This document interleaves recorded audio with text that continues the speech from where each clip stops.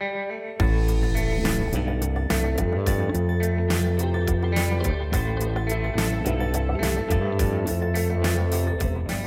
controversial abortion bill passes the House and skyrocketing spending for payroll.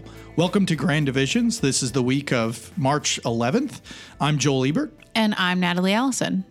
All right off the bat, we've got to cover what arguably has been the most significant discussion on either House or Senate floor this year, and that had to do with last Thursday, the controversial abortion ban legislation that was ultimately approved in the House. Natalie, take us through sort of the basics. What are the kind of nuts and bolts of that legislation? Well, let's start with a little bit of background. That Tennessee Right to Life, that is the main anti-abortion advocacy group here in the state, has been opposed to this legislation, as they have in previous years, and as have 3 of the Catholic dioceses in the state. So what this legislation would do is it would prohibit abortions from being able to be performed after a fetal heartbeat can be detected. That is often somewhere around 6 weeks. And so that would make this one of the most restrictive abortion laws in the country. We know that this has been struck down elsewhere, such as in January, when a state judge struck down Iowa's fetal heartbeat bill and ruled that it was unconstitutional at the Iowa Supreme Court. Groups here in Tennessee, the ACLU, Planned Parenthood of Tennessee, they've all already said they're going to file suit if this does also pass in the Senate and become law. So the advocates for this bill, though, say that essentially this is necessary because... Well, to quote Representative Micah Van Huss, it is necessary to save babies' lives. They would say that this legislation... is necessary to continue the fight against abortion, and even some abortion opponents, such as Tennessee Right to Life, would also say that legislation like this could take the state into murky territory where there's concern about other restrictions already in place in the state being in jeopardy. Now, some of the lawmakers being aware of that possibility, that the way Micah Van Huss, that was the sponsor of the bill, the way his legislation was initially written, there was some concern that if this passes and then if it were struck down subsequently, that it could actually undermine the state's existing abortion restrictions, like the ban on abortions after 20 weeks. Things like that. So Matthew Hill, he's another representative. He introduced an amendment that would basically ensure that the current 20-week ban remains in place if this law is subsequently struck down. One of the more interesting arguments against this legislation that I've heard from Republicans as well as Democrats, but specifically Republicans, is the idea that a vote for this could eventually lead to a legal battle, which could eventually lead to the state losing that legal battle, which could eventually lead to Planned Parenthood getting additional funding for, I guess it's general purposes, including providing abortion. So, Bill Dunn on the floor of the House, he said, and I quote, "My concern with the bill as drafted is, number one, it will probably never save a life if we go by what's happened in the past." It sounds like he's, referring to other states where this law actually went nowhere.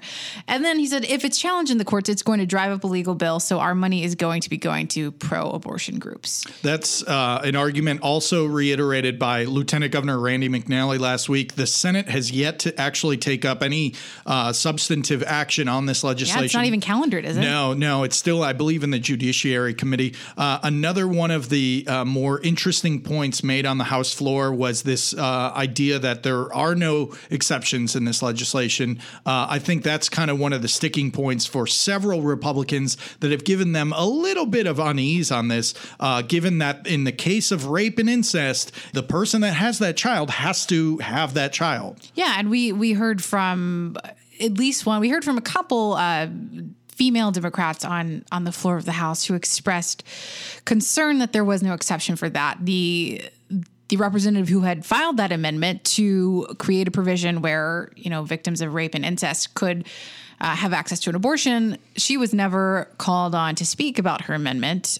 There was sort of this scenario unfolding where Cassidy wasn't calling on Gloria Johnson. She was the one who had that amendment.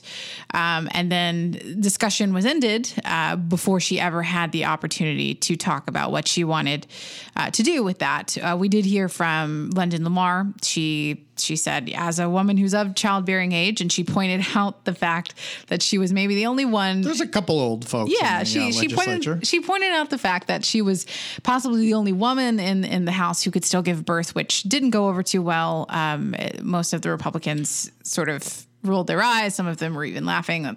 They seemed like they were in disbelief that she said that.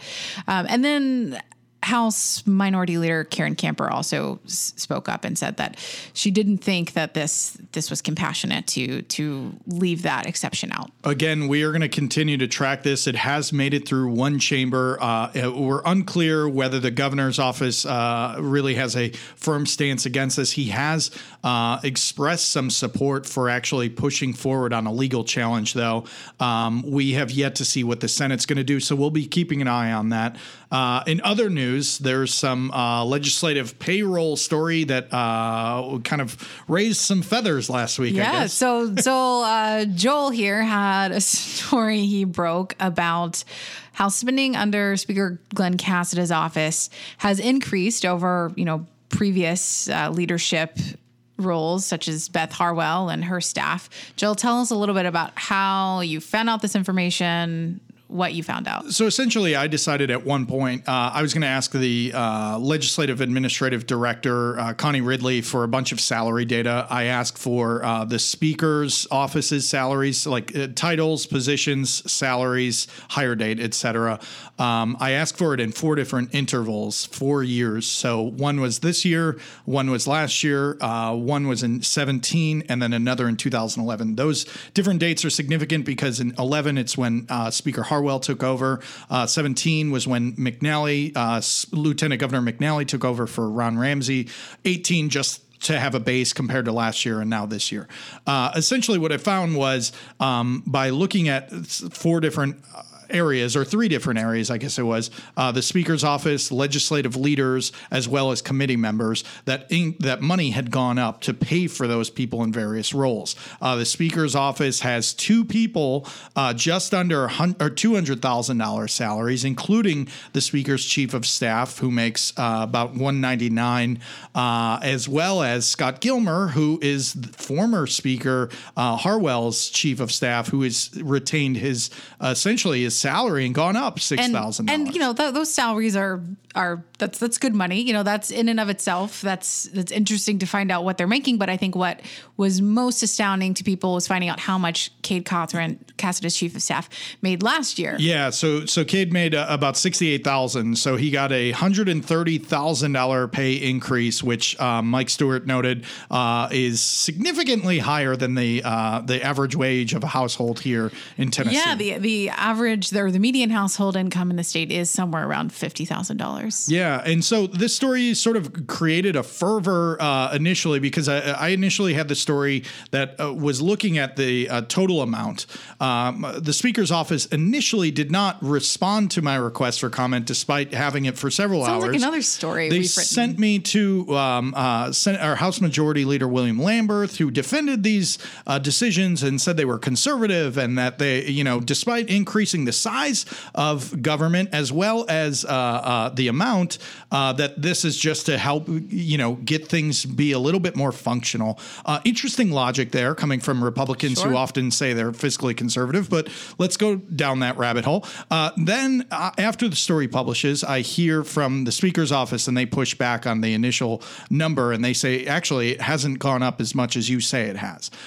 Their line of logic is a little bit fuzzy to me. We later clarified that the Speaker did increase a funding request to the tune of $7 million for the legislature, and we confirmed that the Senate didn't ask for that request and the governor didn't put that willy-nilly. It was at the request of Glenn Cassidy, who needed $3 more million for payroll purposes.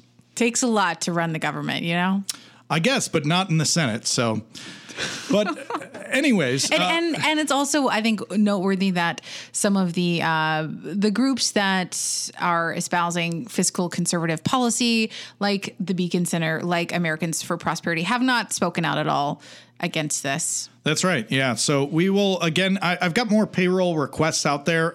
We are going to double down on our information and the pushback that we got, because I've been told that the initial pushback we received is probably not accurate, but we'll see what the records say. So more to come on that. Stay tuned, everyone. And then finally, just kind of wanted to go over the kind of a bigger story that, we didn't get to until later in the week, but the governor's office in its State of the State announced that it was going to have at least $25 million in this year's budget for this education savings account, aka a vouchers plan.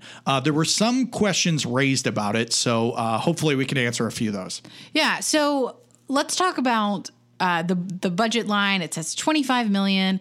We were told that was going to be about $7,300 per student affected. We were told that there would be about 5,000 students participating from this sum of money. But when you do that math, it doesn't add up. Quick calculator, that's $36.5 million. So that led to a follow-up question for us. So I sent in a request to the administration, and essentially they tried to clarify by saying that was the first request that they were making, the 25 mil, that they're going to make another next year of that same amount, and that number that they gave was based on 70% of enrollment. So I guess to me the question is, why 70? Why not 67%? Why not 79%? Why not 100%?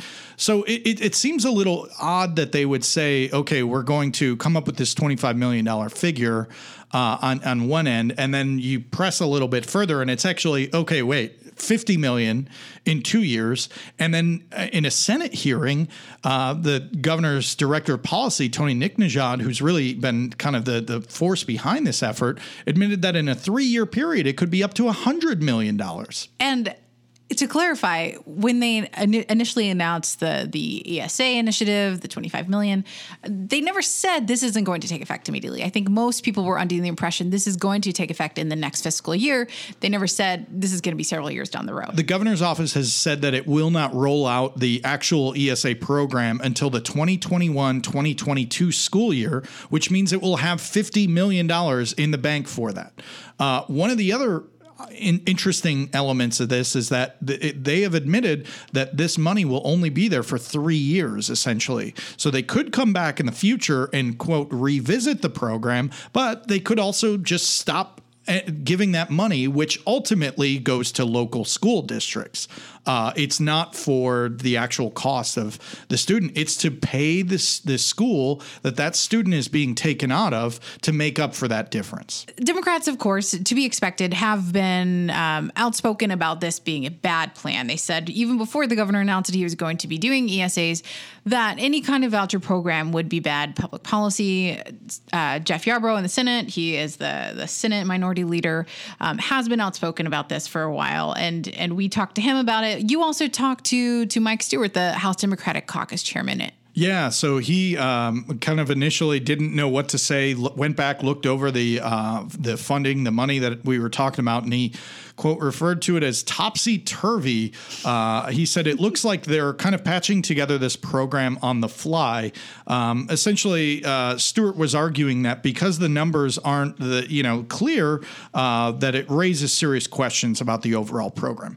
When I asked the same question to Senator Bo Watson, who is the finance chairman, he basically said that a lot of questions still have to be ironed out, and some of those details become a little bit more clear as these major pieces of legislation work their way through committee. So we will see that $25 million is at least flexible for now. It could go up, it could go down. We'll stay tuned.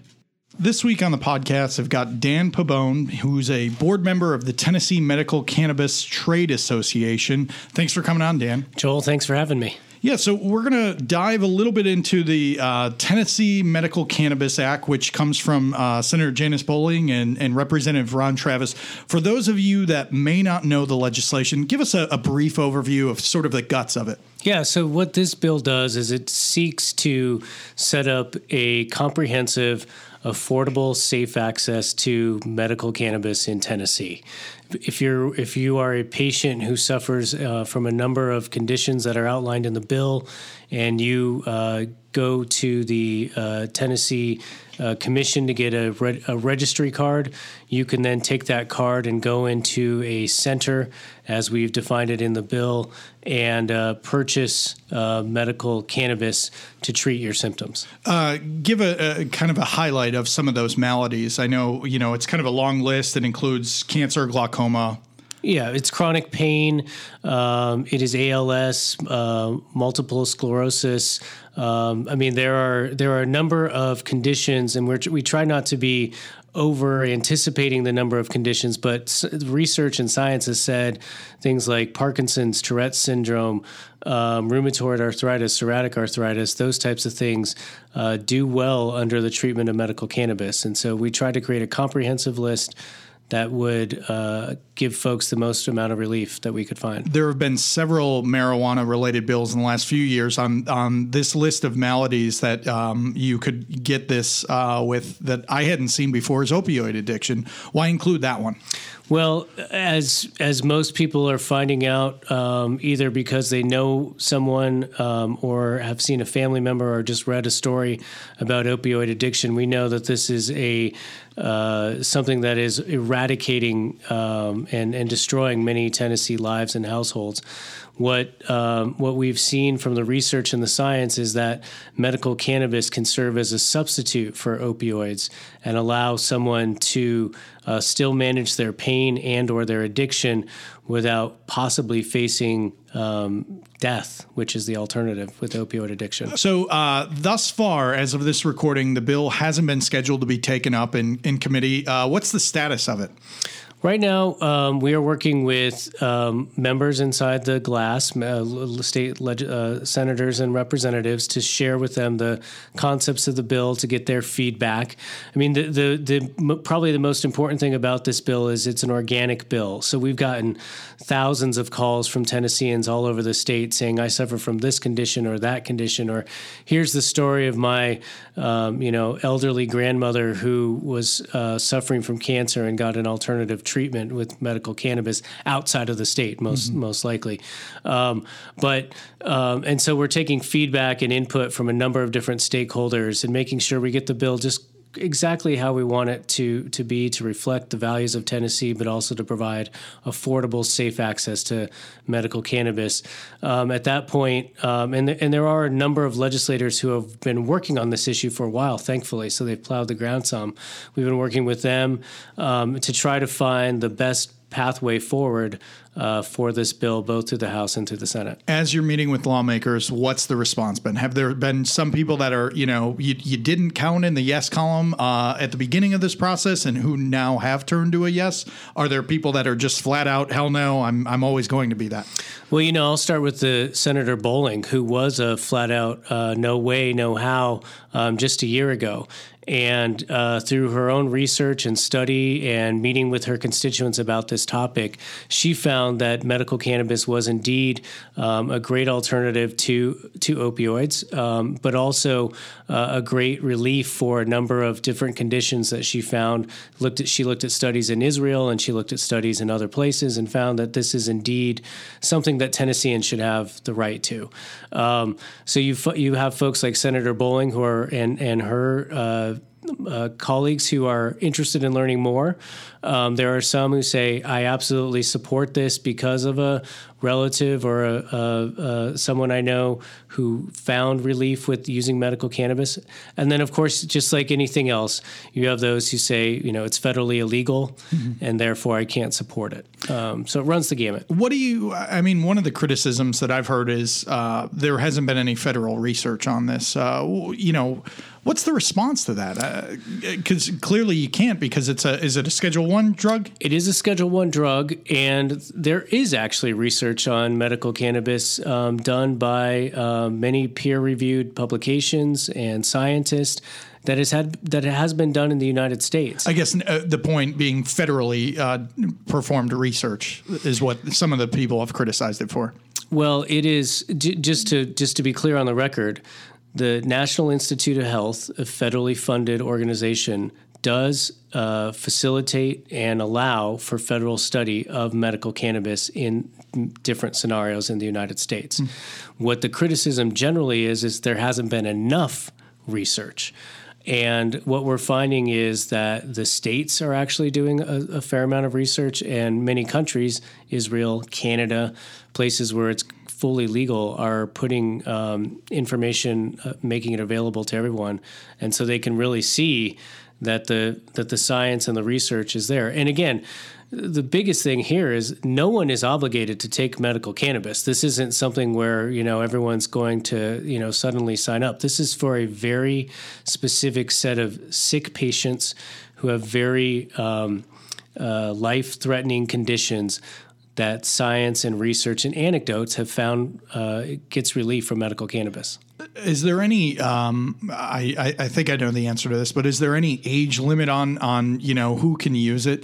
Can you see a 7-year-old suffering from epilepsy? Yeah. Can they use it? Yes. And as long as they have guidance and oversight by both a doctor, their guardian, their parent, and someone who can verify, 2 doctors who can verify that the condition that they actually have would benefit from medical cannabis. And I can tell you that epilepsy is a big deal, mostly not in 7-year-olds, but in 1-year-olds and 2-year-olds and 3-year-olds, where the alternatives are much worse. So what it sounds like is you're not just calling up if you are struggling with back pain. I mean, I am right now. I hurt myself while shoveling in my yard the other day.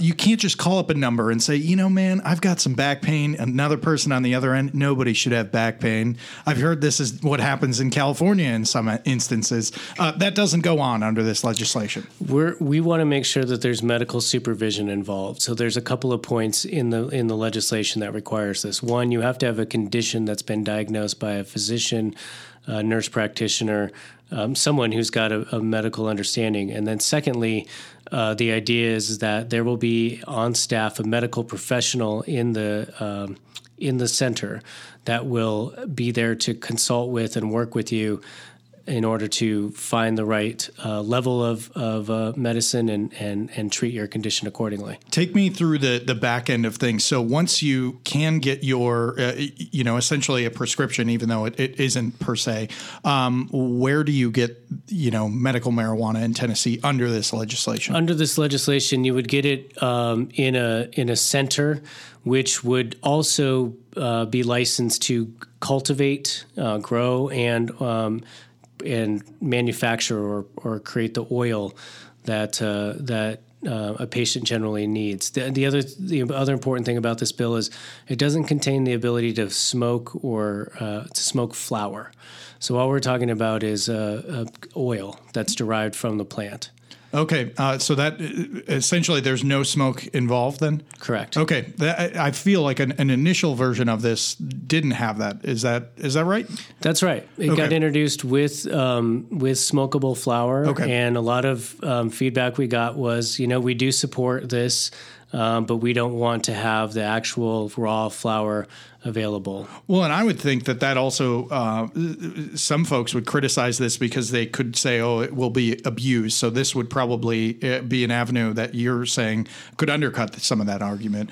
One of the things that I think is an interesting criticism is everybody says this is a slippery slope, right? They say if you introduce this, it's only a matter of time before recreational marijuana is in everybody's eyesight. What do you say about that?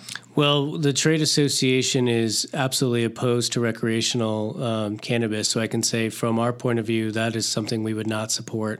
I think also when you look at both the science and research and the needs of the patients, those who are in most need of this relief are the ones who are probably the most adamant about gaining access to it. stories are basically, I either have to commit a felony or I have to leave the only home that I know, Tennessee, to get the relief that I need. And to me, those are probably the most compelling stories that exist. We have safeguards and sideboards in place with the amount that you can possess at any one time. So, if the people of Tennessee, want to provide relief to patients that essentially felonizes folks to do so now, this is a bill that's going to take those felony penalties away. So you served, I think it's 8 years in the Colorado legislature. How would you compare, where we're at today in Tennessee to, where Colorado used to be? I think Tennessee is light years ahead of where Colorado was. And here's why.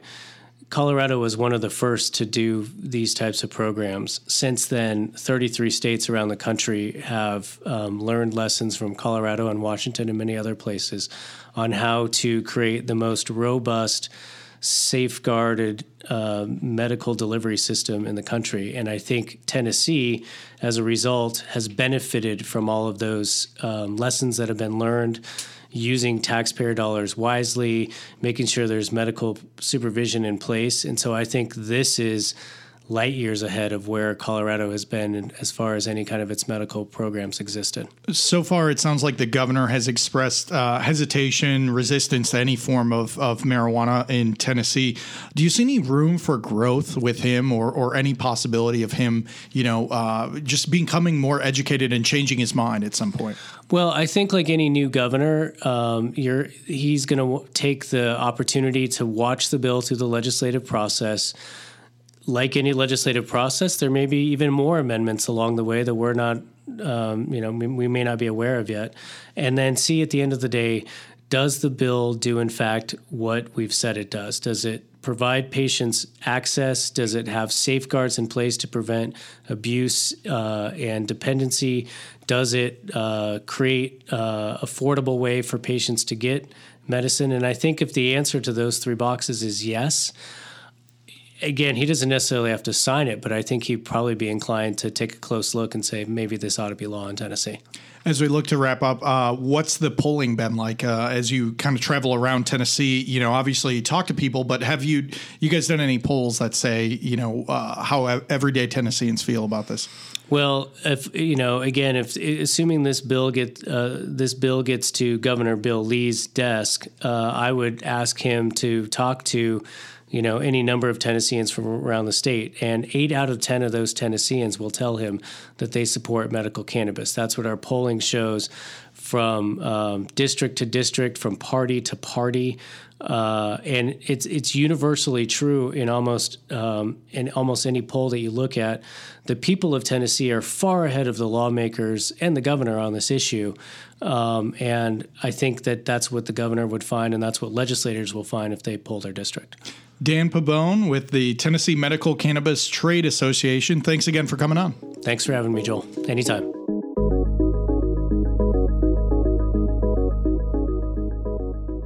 And now we'll move on to our notebook dump of the week.